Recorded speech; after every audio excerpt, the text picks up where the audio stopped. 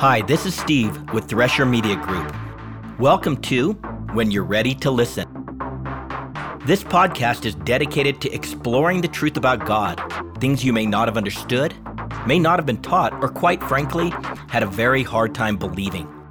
And since our entire relationship with God rests on believing, it is important we learn how to separate the truth from the many lies and fictions that abound within the religion of Christianity. So when you're ready to listen, tune in and discover a pathway to freedom, encouragement, life, and hope. Episode 74, Revelation 9, verses 20 through 21, Part 4. We've been discussing this issue of our willingness to believe and how it contrasts with the work of our hands, which God clearly despises. In our last podcast, we answered the question, what it is that God requires from us, what it is that He desires to produce in us. We discussed our willingness in action and the need to go to war against the enemies in our soul so we might come to identify as sons of the living God and not just slaves living in His household. This was also important to get us to comprehend what is one of the most shocking truths in the book of Revelation. And that is the idea that so many within the household of God, due to their hard and fast commitment to the work of their hands, are worshiping demons. The worship of demons, Revelation 9:20. The rest of mankind who were not killed by these plagues did not repent of the works of their hands, so as not to worship demons and the idols of gold and of silver and of brass and of stone and of wood. We must not miss the connecting point in this passage and simply fail to grasp the immensity of this connection. The Spirit essentially said that our commitment to the work of our hands, our trying very hard to be good for God and to serve Him and to serve the church, to being a holy witness to others, and our performing all manner of religious disciplines for whatever reasons, amounts to the worship of demons and to idolatry. This is mind-blowing. Does this mean that the religion of Christianity at large has been worshiping demons and given over to idolatry? How is that possible? How is trying to be a good Christian and a good witness the worship of demons and idolatry? We must never forget, the source matters. The source is everything. If Jesus, the only one who is good, is not doing His works in and through our lives, our works are not honored, much less accepted. They are unholy offerings presented to the demonic. The source always matters.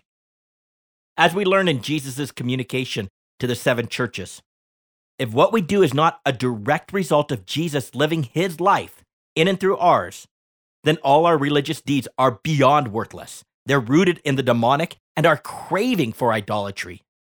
This is another way of saying that if anything we do is not a result of grace through faith, what God does as a result of our now believing Him, though formerly unbeknownst to us, we have been worshiping demons and steeped in idolatry. By the way, this reference to demons, as we have discussed previously, is a broad term, a generic reference to fallen angels, regardless of their rank, status, or place in the angelic hierarchy. Let's now consider this issue of demon worship and idolatry. The truth is that when we look to anyone or anything, including our own goodness and our innate and learned capabilities, to be for us what Yahweh is to be for us, which is everything, our I am, we worship demons and practice idolatry. We may not be so blatant about it that we literally have carved images of gold and of silver and of brass and of stone and of wood, though many people do, but it is idolatry nonetheless. All our self-protection, idolatry. All our love for our own goodness, idolatry. All our trust in our own ability to guide our lives, idolatry. All our confidence in our own wisdom, idolatry. All our trust in any person or institution to be the source of our provision, idolatry. All our search for peace, rest, and security in practices and philosophies that are not Yahweh, idolatry. And on it goes. It all amounts to the worship of the demonic, the hosts of heaven, who have fallen and continue to be falling. The demonic loves religion. They love worship, and they have always mimicked God and have attempted to persuade mankind to honor them and to worship them. They too swallowed the original lie spoken by the serpent. They too believe they can be like God. So they work in and amongst the household of God to convince believers that the work of their hands is worthy, honorable, holy, righteous, and fitting for good Christians. They work to convince believers that their battle is with sin and that the shame and guilt they feel is just an indicator that they need to fight harder and try harder. Yahweh is the I Am, and he wants us to know him intimately as our I Am, the answer and the provision to everything we need all the time. As he once communicated to me, to be my elect, my chosen, is to understand who I am, when I am, how I am, and that I am. We are commanded to trust in Yahweh with all our heart and mind, and in no way, shape, or form are we to depend on our own understanding or our own wisdom. He is to be our only source, for the source matters. The source is everything. There has always been a plethora of ways that mankind has unknowingly and knowingly connected with demons as they attempt to consult with the spirits or to call on the universe for aid and assistance. Hence, throughout time, there has always been soothsayers, wizards, witches, fortune tellers, magicians, Satanists, necromancers, astrologists, and the like. In fact, long before Moses ever showed up and gave a law against such things, we read of those who consulted with spirits in the night. But who would have thought that those who love the religion of Christianity, with its emphasis on being good witnesses for Christ in our community, not sinning, serving God, serving others, and being disciplined according to the so-called holy habits and doing so much good in his name and so on, are just like those soothsayers, wizards, witches, fortune tellers, magicians, Satanists, necromancers, astrologists, and the like. But if you stop and think about it, you will realize that the religion is always coming up with another device, another method, another program, another system for believers to be good Christians and good witnesses to the world, and, most importantly, to have victory over sin. Their iron cauldron is always burning and mixed with something new, something old, or a blend of both that is guaranteed this time to work. When our worship is rooted in the work of our hands, those offerings we make to God that he deems vile, it all amounts to the worship of demons and is another form of idolatry. Again, if anything we do is not a result of grace through faith, what God does as a result of our now believing him, then though formerly unbeknownst to us, we are worshiping demons and steeped in idolatry. Sadly, all of this will continue as people will be reaching out for something, anything but Yahweh, to get them through this time of terrible distress. But it will be to no avail, for our God is in the heavens, and he does whatever he pleases. As the first and the last, he chose to tell us the story before it happens. He did this so no one would have to be surprised, but everyone could understand the end of the story. His desire is that people in general, but especially those in his household, would come to repent, as he desires all of mankind to be saved and to come to the knowledge of the truth. But tragically, they refuse. They love and are deeply committed to the work of their hands. Come on, give me a break. It seems like a huge leap to go from the errant, though good-intentioned worship of God to unwittingly worshiping demons and being immersed in idolatry. Isn't there something in between? This seems way too binary and not at all reasonable. Why does everything always have to be about the scary demons?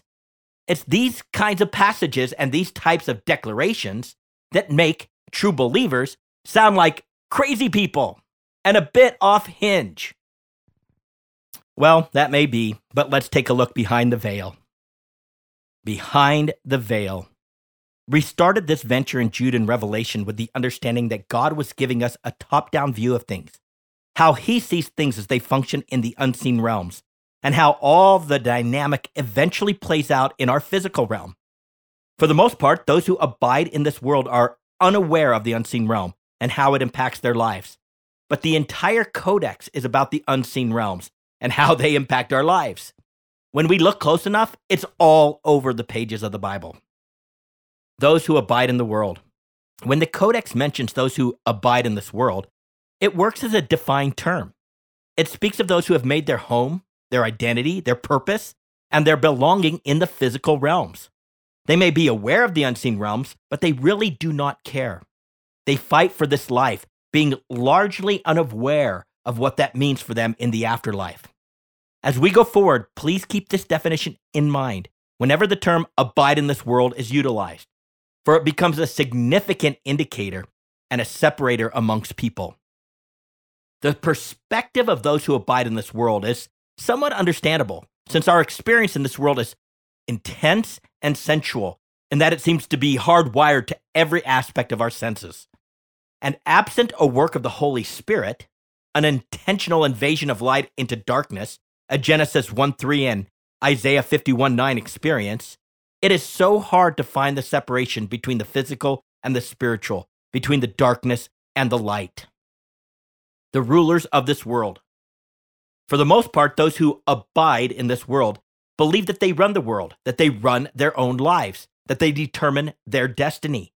And many are fully convinced that they determine the destiny of others.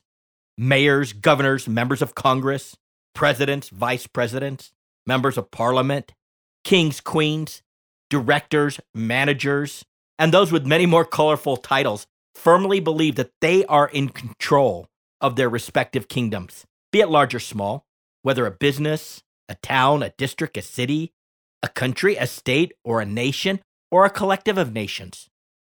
But this is all subterfuge. According to the Codex, the rulers of this world are the spiritual beings who have been given authority over the nations and the territories of the nations, referred to in Revelation as the kings of the earth. These spiritual beings make decisions and act according to the authority granted to them by Yahweh Sabaoth, their master, the Lord of the hosts of heaven. In turn, their human counterparts, at all levels of authority and ownership, make decisions and act according to the authority that has been granted to them by these spiritual rulers. We're going to take a little journey to understand more about the unseen realm and how it has a direct rulership over our natural seen realm. This journey is intended to help us understand the claim that if we are not living by grace through faith, we are worshiping demons. There's just no middle ground, no matter how much we wish there was or how ignorant we are about the spiritual dynamic that operates behind the veil. This is fascinating stuff, and it all comes directly out of the Codex. The division of nations. The first explanation of this dynamic, of how those in the unseen realms impact and even rule over all of us in the natural realms, is given to us by Moses in the book of Deuteronomy. Deuteronomy 32, 8 through 9. When the Most High assigned lands to the nations, when he divided up the human race, he established the boundaries of the peoples according to the number in his heavenly court. For the people of Israel belong to Yahweh. Jacob is his special possession, or the allotment of his inheritance. This all points back to the time when God established the nations, better understood as people groups, by assigning them specific territory and establishing their boundaries. In the book of Acts, we are told that Yahweh determined the appointed times and the boundaries of the nations and their inhabitation. Thus, the division of various people groups and their associated land grab was not random, but an intentional act by Yahweh. He then, for lack of a better word, divorced or separated himself from the people of these nations, but retained as his inheritance his own allotment, the people of Jacob. The idea is that Yahweh would have direct ownership and rule over the people of Jacob, who at this time did not even exist. So this was a prophetic declaration. And the people of the nations would be given over to the rule of those in his heavenly court, according to their number. See the footnote for an explanation of how the various biblical manuscripts render this phrase, according to the number in his heavenly court. This separation or divorce of sorts may sound odd, since the Codex also declares that God rules or reigns over the nations. And he unequivocally does, because those to whom he has granted agency of rule still report to him, and they are submitted to his absolute authority. It is his heavenly council, and as Yahweh Sabaoth, he sits on his holy throne, and he is highly exalted. Still, he has granted agency authority to these spiritual beings, to these kings of the earth, while at the same time preserving his absolute judgment over the peoples and the nations. This is clear in Isaiah 13 through 21, as God declares judgment over very specific nations in which he will use the agency of the angelic to carry out his orders. God and countries. The Codex identifies many of these gods were their respective nations, all who manifested themselves to humanity to be worshipped. For example, Dagon was the god of the Philistines. Ashtoreth was the goddess of the Sidonians. Chemosh was the god of Moab. Milcom was the god of the sons of Ammon. Baal was another god of the Moabite. Baal-zebub was the god of Ekron. Succoth-Benoth was the god of Babylon. Nergal was the god of Cuthah. Ashima was the god of Hamath. Nibhaz and Tartak were the gods of the Avites. Adramelech and Anamelech were the gods of the people from Sepharvaim. And Yahweh declared 220 times that he alone was the God of Jacob/Israel. The mystery of agency. The Codex tells us that the angel Michael, a good angel in the heavenly court, is the prince who stands guard over the people of God, Jacob, in its literal and its metaphoric meaning, as applied to the people of faith. And with him are angels like Gabriel, who fight other spiritual beings that align their spiritual forces, their nations, their people, and their activities directly against the nation of Israel. For instance, the Prince of Persia and the Prince of Greece. It should be apparent that the Codex is not saying that Michael and Gabriel pick fights with mere humans, princes of these nations, for that would not even be a tussle. Angels are far more glorious and powerful than humans. After all, Gabriel admits that the Prince of Persia held him up from delivering a message to the prophet Daniel for 21 days, and he needed the help of Michael, a chief prince, one of the archangels, to get past the Prince of Persia. No human could block the passage of even the least of the angels for even a moment. Thus, Michael's and Gabriel's fight is with their spiritual colleagues, princes who rule over nations and who direct their human counterparts. Oddly, we're even told that Gabriel was sent to strengthen and to be a protection for Darius the Mede during the first year of reign. According to the book of Daniel, Darius became the first leader after the combined army of the Medes and the Persians conquered the Babylonian Empire, and he was merciful towards the captive Jews. This is another example of the angels providing support to human rulers. Then, in speaking of the king of Tyre, Yahweh mentioned that he was in Eden, the garden of God.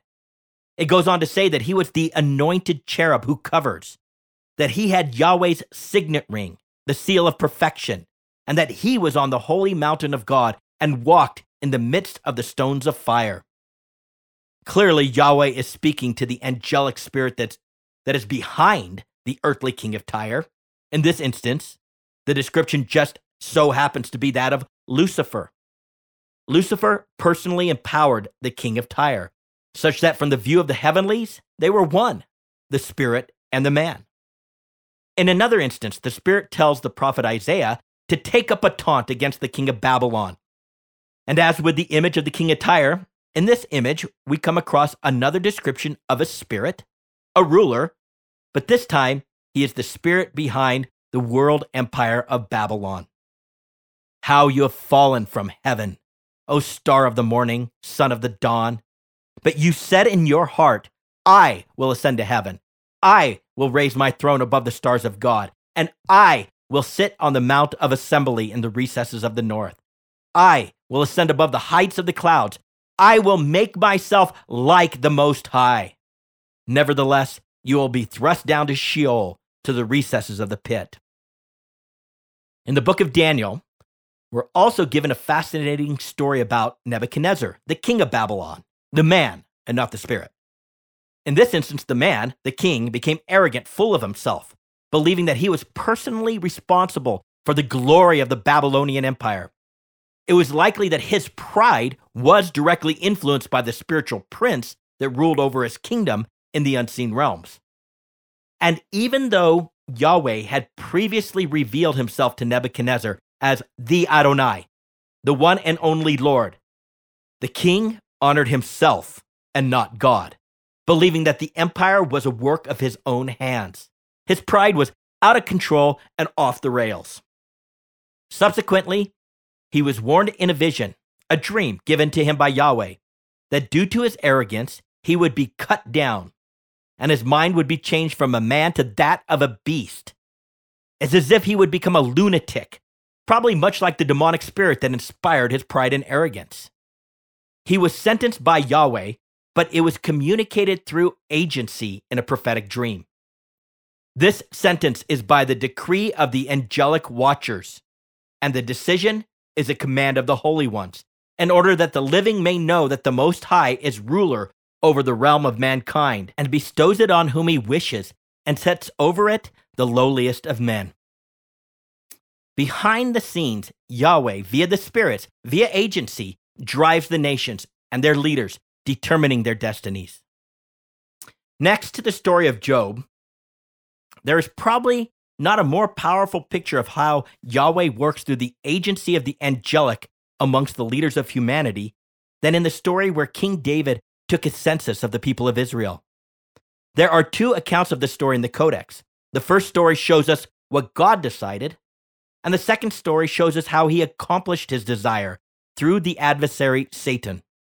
But let's start with the second story and work backwards. In 1 Chronicles 21:1, we are specifically told that Satan stood up against Israel, which is an Old Testament phrase that is used to communicate when a spiritual being takes some sort of overt action. And he provoked David, King David, to number Israel. The text is clear. Satan is the provocateur, and David is his target. Yet in the first story, in 2 Samuel 24:1, we are told that the avenger of Yahweh burned against Israel, and he caused David to harm them by taking a census. The Hebrew word translated as caused carries with it the idea that he intentionally pricked or provoked David to act. So behind the scenes, Yahweh intentioned to bring judgment on Israel, and from his counsel, he instructed Satan to be the instrument or the agent to directly provoke David, to be the instrument or the agent to make a terrible decision that would result in the nation of Israel being judged by Yahweh. Yahweh decided to use the tool of Satan, who in turn decided to use the tool of David to accomplish Yahweh's intended outcome. The point of it all is that behind the scenes, Yahweh, via the spirits, drives the nations and their leaders, determining their destinies, and it all happens through agency relationships. The great division and divorce.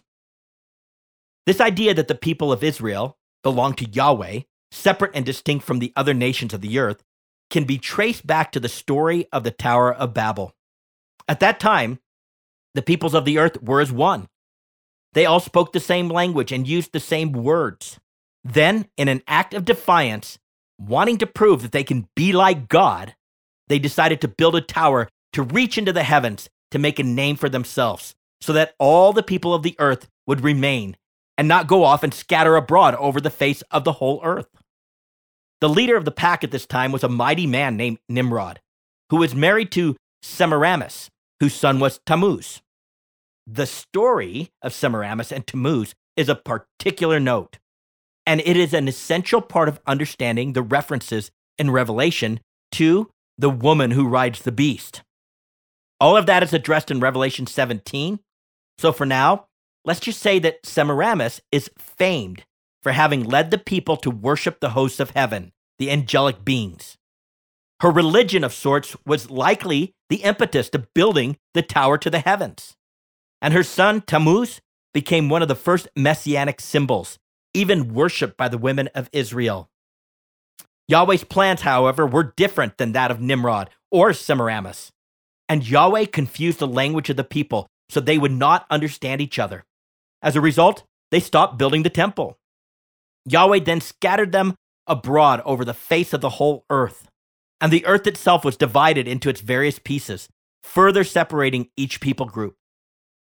In singling out Jacob as his sole inheritance among the nations, his allotment, it is evident that the other nations, the scattered nations, were given over to the kings of the earth, the number of the sons of God, the angels of God, or the number of his heavenly court. Accordingly, Yahweh warned his people as follows. Deuteronomy 4:19-20. And be aware not to lift up your eyes to heaven and see the sun and the moon and the stars, all the hosts of heaven, and be drawn away and worship them and serve them, those which Yahweh your God has allotted to all the peoples under the whole heaven. But Yahweh has taken you and brought you out of the iron furnace from Egypt to be a people for his own possession, as today. The list of 70.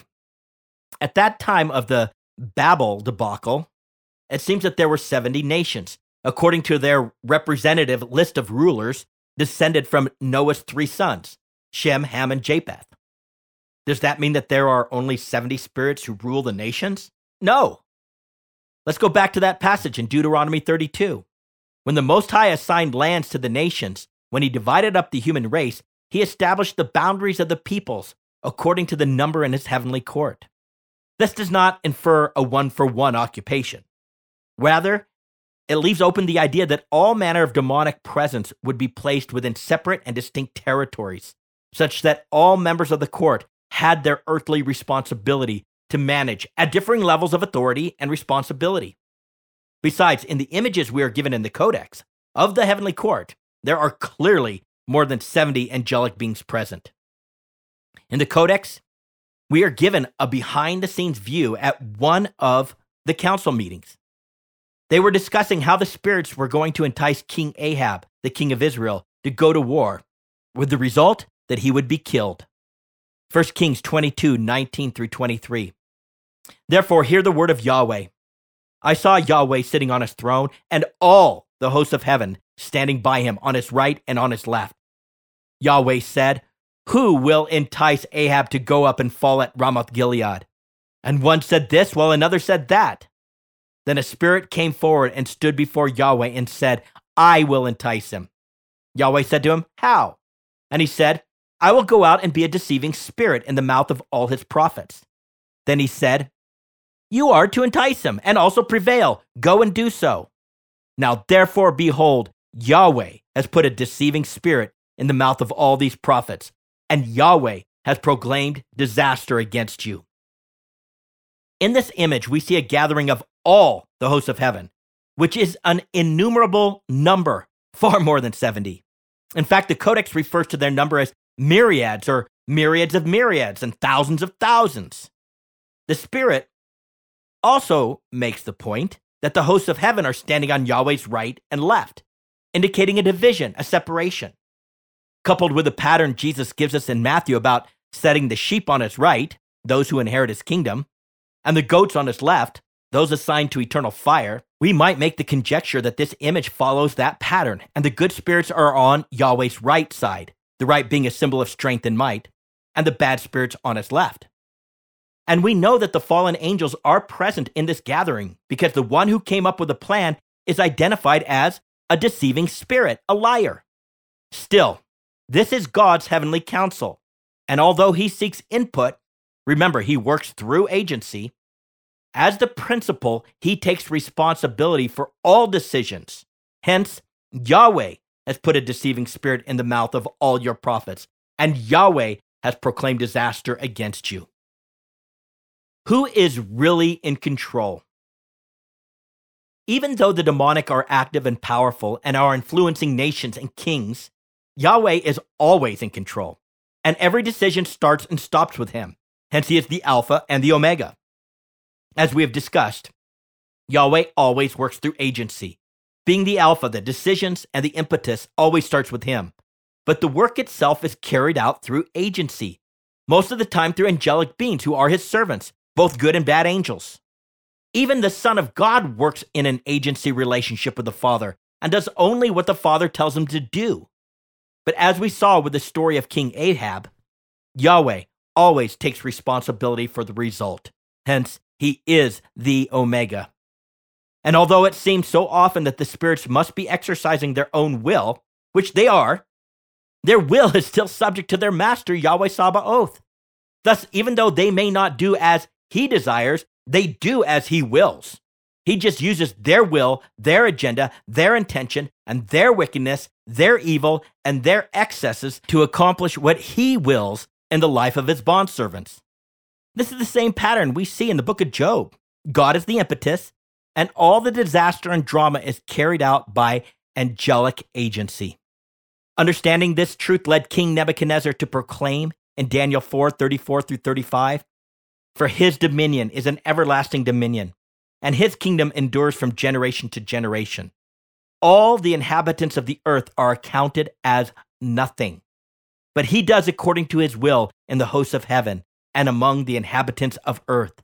And no one can ward off his hand or say to him, 'What have you done?'" The heavenly council. In the Psalms, we are given a view of the heavenly council and understand that they are not doing what they were created or empowered to do, which is be the faithful judges of the worldly kingdoms. That is Yahweh's desire for them. Rather, in their excess, they honor the wicked and persecute the godly.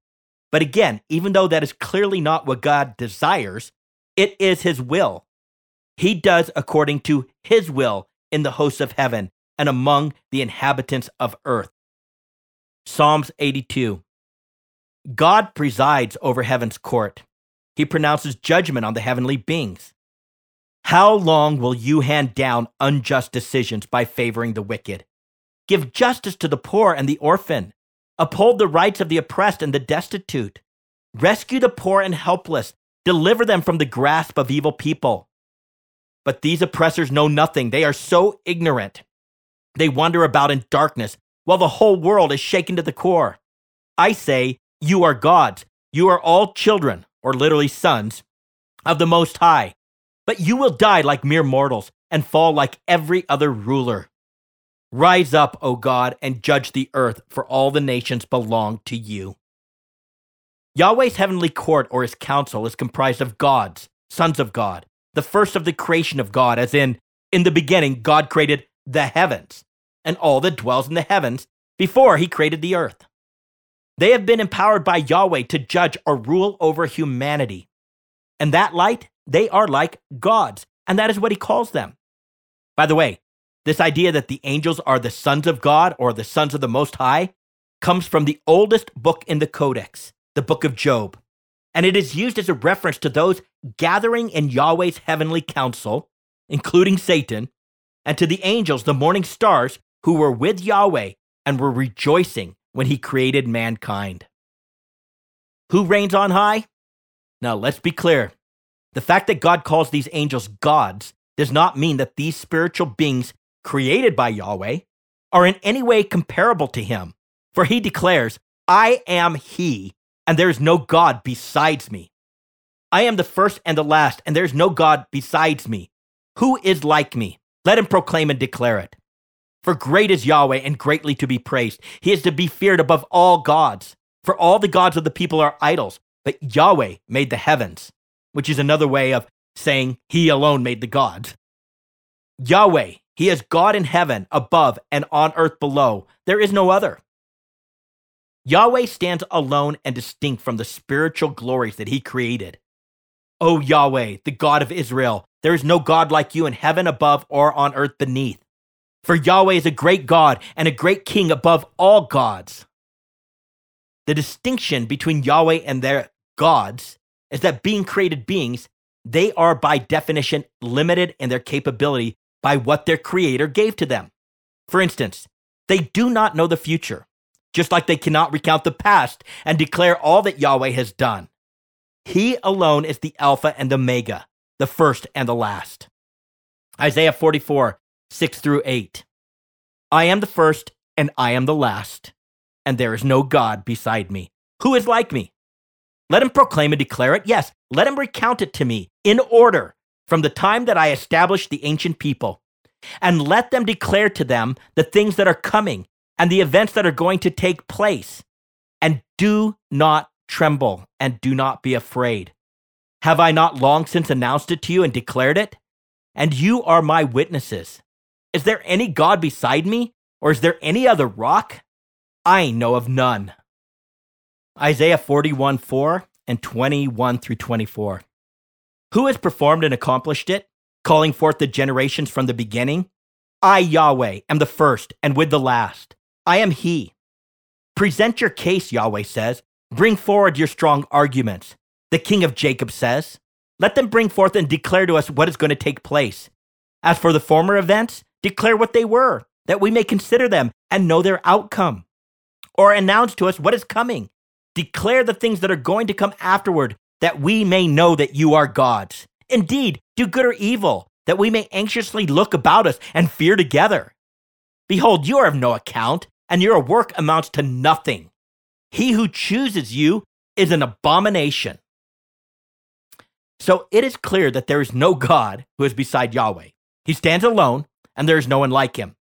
That comment, indeed, do good or evil, that we may anxiously look about us and fear together, simply highlights the point that they work for Yahweh Sabaoth. Yahweh is the master, and they have no independent power or authority that does not come directly from his command and his approval. They do according to his will. We see this in the story of Job, where Satan's authority to afflict Job came directly from Yahweh, an authority which was also limited by Yahweh. In addition, when it was all said and done, Job blamed Yahweh, not Satan. And Yahweh agreed with Job and took personal responsibility.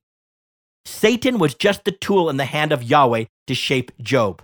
The tool does not receive the credit, the glory, nor the blame, but the one whose hand holds the tool receives it all. Still, in comparison to mankind, these gods, these rulers, are far more glorious in might and power, such that some of them have manifested, and even today now manifest themselves to humanity as actual gods to be worshipped. And this pattern will come full circle when the beast demands to be worshipped as God amongst all of humanity. And as with the kings of the earth, who manifest their rule through human leaders, the beast will be the power, the authority, the voice, and the glory of the man we will call the Antichrist.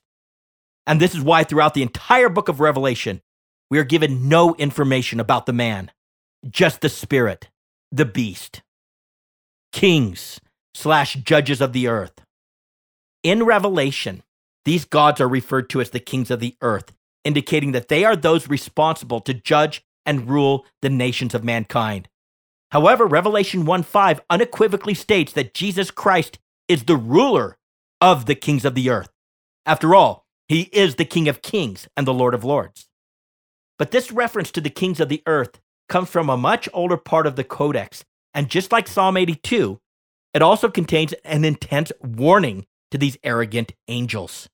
Psalm 2, verses 2 through 6, and verses 10 through 12. The kings of the earth take their stand, and the rulers take counsel against Yahweh and against his anointed, saying, let us tear their fetters apart and cast away their cords from us. He who sits in the heavens laughs. Yahweh scoffs at them. Then he will speak to them in his anger and terrify them in his fury, saying, but as for me, I have installed my king upon Zion, my holy mountain. Now therefore, O kings, show discernment, take warning, O judges or leaders of the earth. Worship Yahweh with reverence and rejoice with trembling. Do homage to the Son, that he not become angry and you perish in the way, for his wrath may soon be kindled. Clearly, God's judgment on the heavenly beings in Psalm 82 and his chastisement and warning in Psalm 2 are referring to the fallen angels, those who belong on Yahweh's left side in the corporate meetings, those who have handed down unjust decisions and chosen to favor the wicked. They stand in contrast to the angelic rulers who hand down just decisions, for instance, in the case of the Babylonian king Nebuchadnezzar. By the way, Yahweh does not make idle threats. We're even told that he deprives of intelligence the chiefs or the kings of the earth's people, and he makes them wander in pathless waste, which is where demons who have been expelled from the realm of humanity are sent. These fallen angels are the kings of the earth, the true powers behind the nations. They are also the judges or the leaders of the earth who decide for humanity what they will value, what they will honor, and what they are permitted to do and speak. These are those who refuse to give homage to the Son, and they will be consumed in his wrath. This behind-the-veil view of reality explains why it often appears that there's this grand conspiracy amongst types of nations, for instance, the Western nations, such that people do and say the same things. It's as if all the rulers at every level of society, from the elementary teachers to the judge to the senator, sat in a room and agreed on the very words that would be trending in each generation and the very deeds that would be acceptable in each generation. It's as if they are attempting to recreate the world they failed to create at Babel. This truth first hit me years ago in connection with a family member who was struggling with anorexia. I was always amazed at the particular phrases and words that she used and how she said things. Then one day I was watching an interview with a young teen in England who was anorexic, and she used the exact same words, the same phrases, with no deviation, and she even spoke with the same intonation.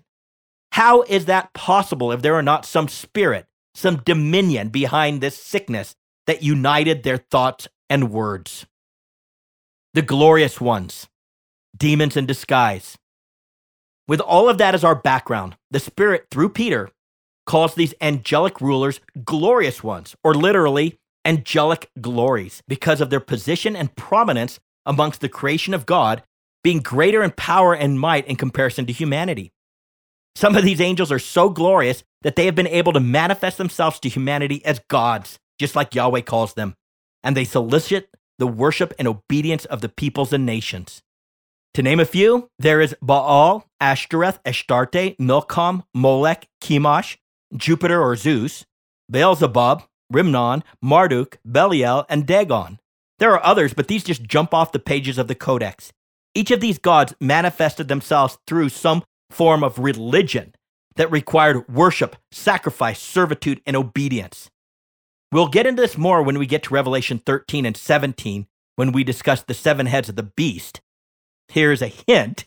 It's a reference to demonic rulers. Then in the New Testament, the Spirit told us flat out that the gods that are worshipped by the nations are demons. The sacrifices they make to their idols are just sacrifices made unto demons. Thus, the entire time that Israel and the nations worship gods like Baal, Ashereth, Molech, and Chemosh, they were just worshiping the angelic fallen angels, gods, sons of God, that serve Yahweh in his heavenly council. Spirits behind the religion of Christianity. In our passage, the Spirit equates our obsession with the work of our hands, that which is done in his name, with another manifestation of demonic beings who stand behind our obsession with religion, law, the worship of God, and all that we can do to do it right for God. This is how serious this issue is. The demonic works so cleverly, for they pose as angels of light, as something that is good, seducing all those who are willing, and far too many are willing. 1 Timothy 4, 1 through 2. But the Spirit explicitly says that in later times, some will fall away from the faith, paying attention to deceitful spirits and doctrines of demons by means of the hypocrisy of liars, seared in their own conscience as with a branding iron. We were warned about this in the image of the army of horsemen, the demonic beings with the tails like serpents, who are even now corrupting people with their false prophecy and false teaching that is expressed through those men and women who are running the domains of religion. This was also seen in the scorpion-like tails of the locust-like demons, who will have prophetic power over the people they sting and torment. Remember, behind the leaders of humanity are the spiritual rulers. 2 Corinthians 11, 13 through 15. For such men are false apostles, deceitful workers, disguising themselves as apostles of Christ. No wonder, for even Satan disguises himself as an angel of light. Therefore, it's not surprising if his servants also disguise themselves as servants of righteousness, whose end will be according to their deeds. And absent passages like this one, warning us of the demonic, we would otherwise be blind to this reality. The obsession with the work of our hands is the worship of demons. And if we do not repent, we will not choose to enter into his rest, and he will not let us enter into his rest. And we will be those who know great tribulation. To get a free download of the full written transcript with all the scripture references footnoted, please go to threshermediagroup.com. That is THRESHER mediagroup.com. This is Steve with Thresher Media Group. When you're ready to listen, tune in.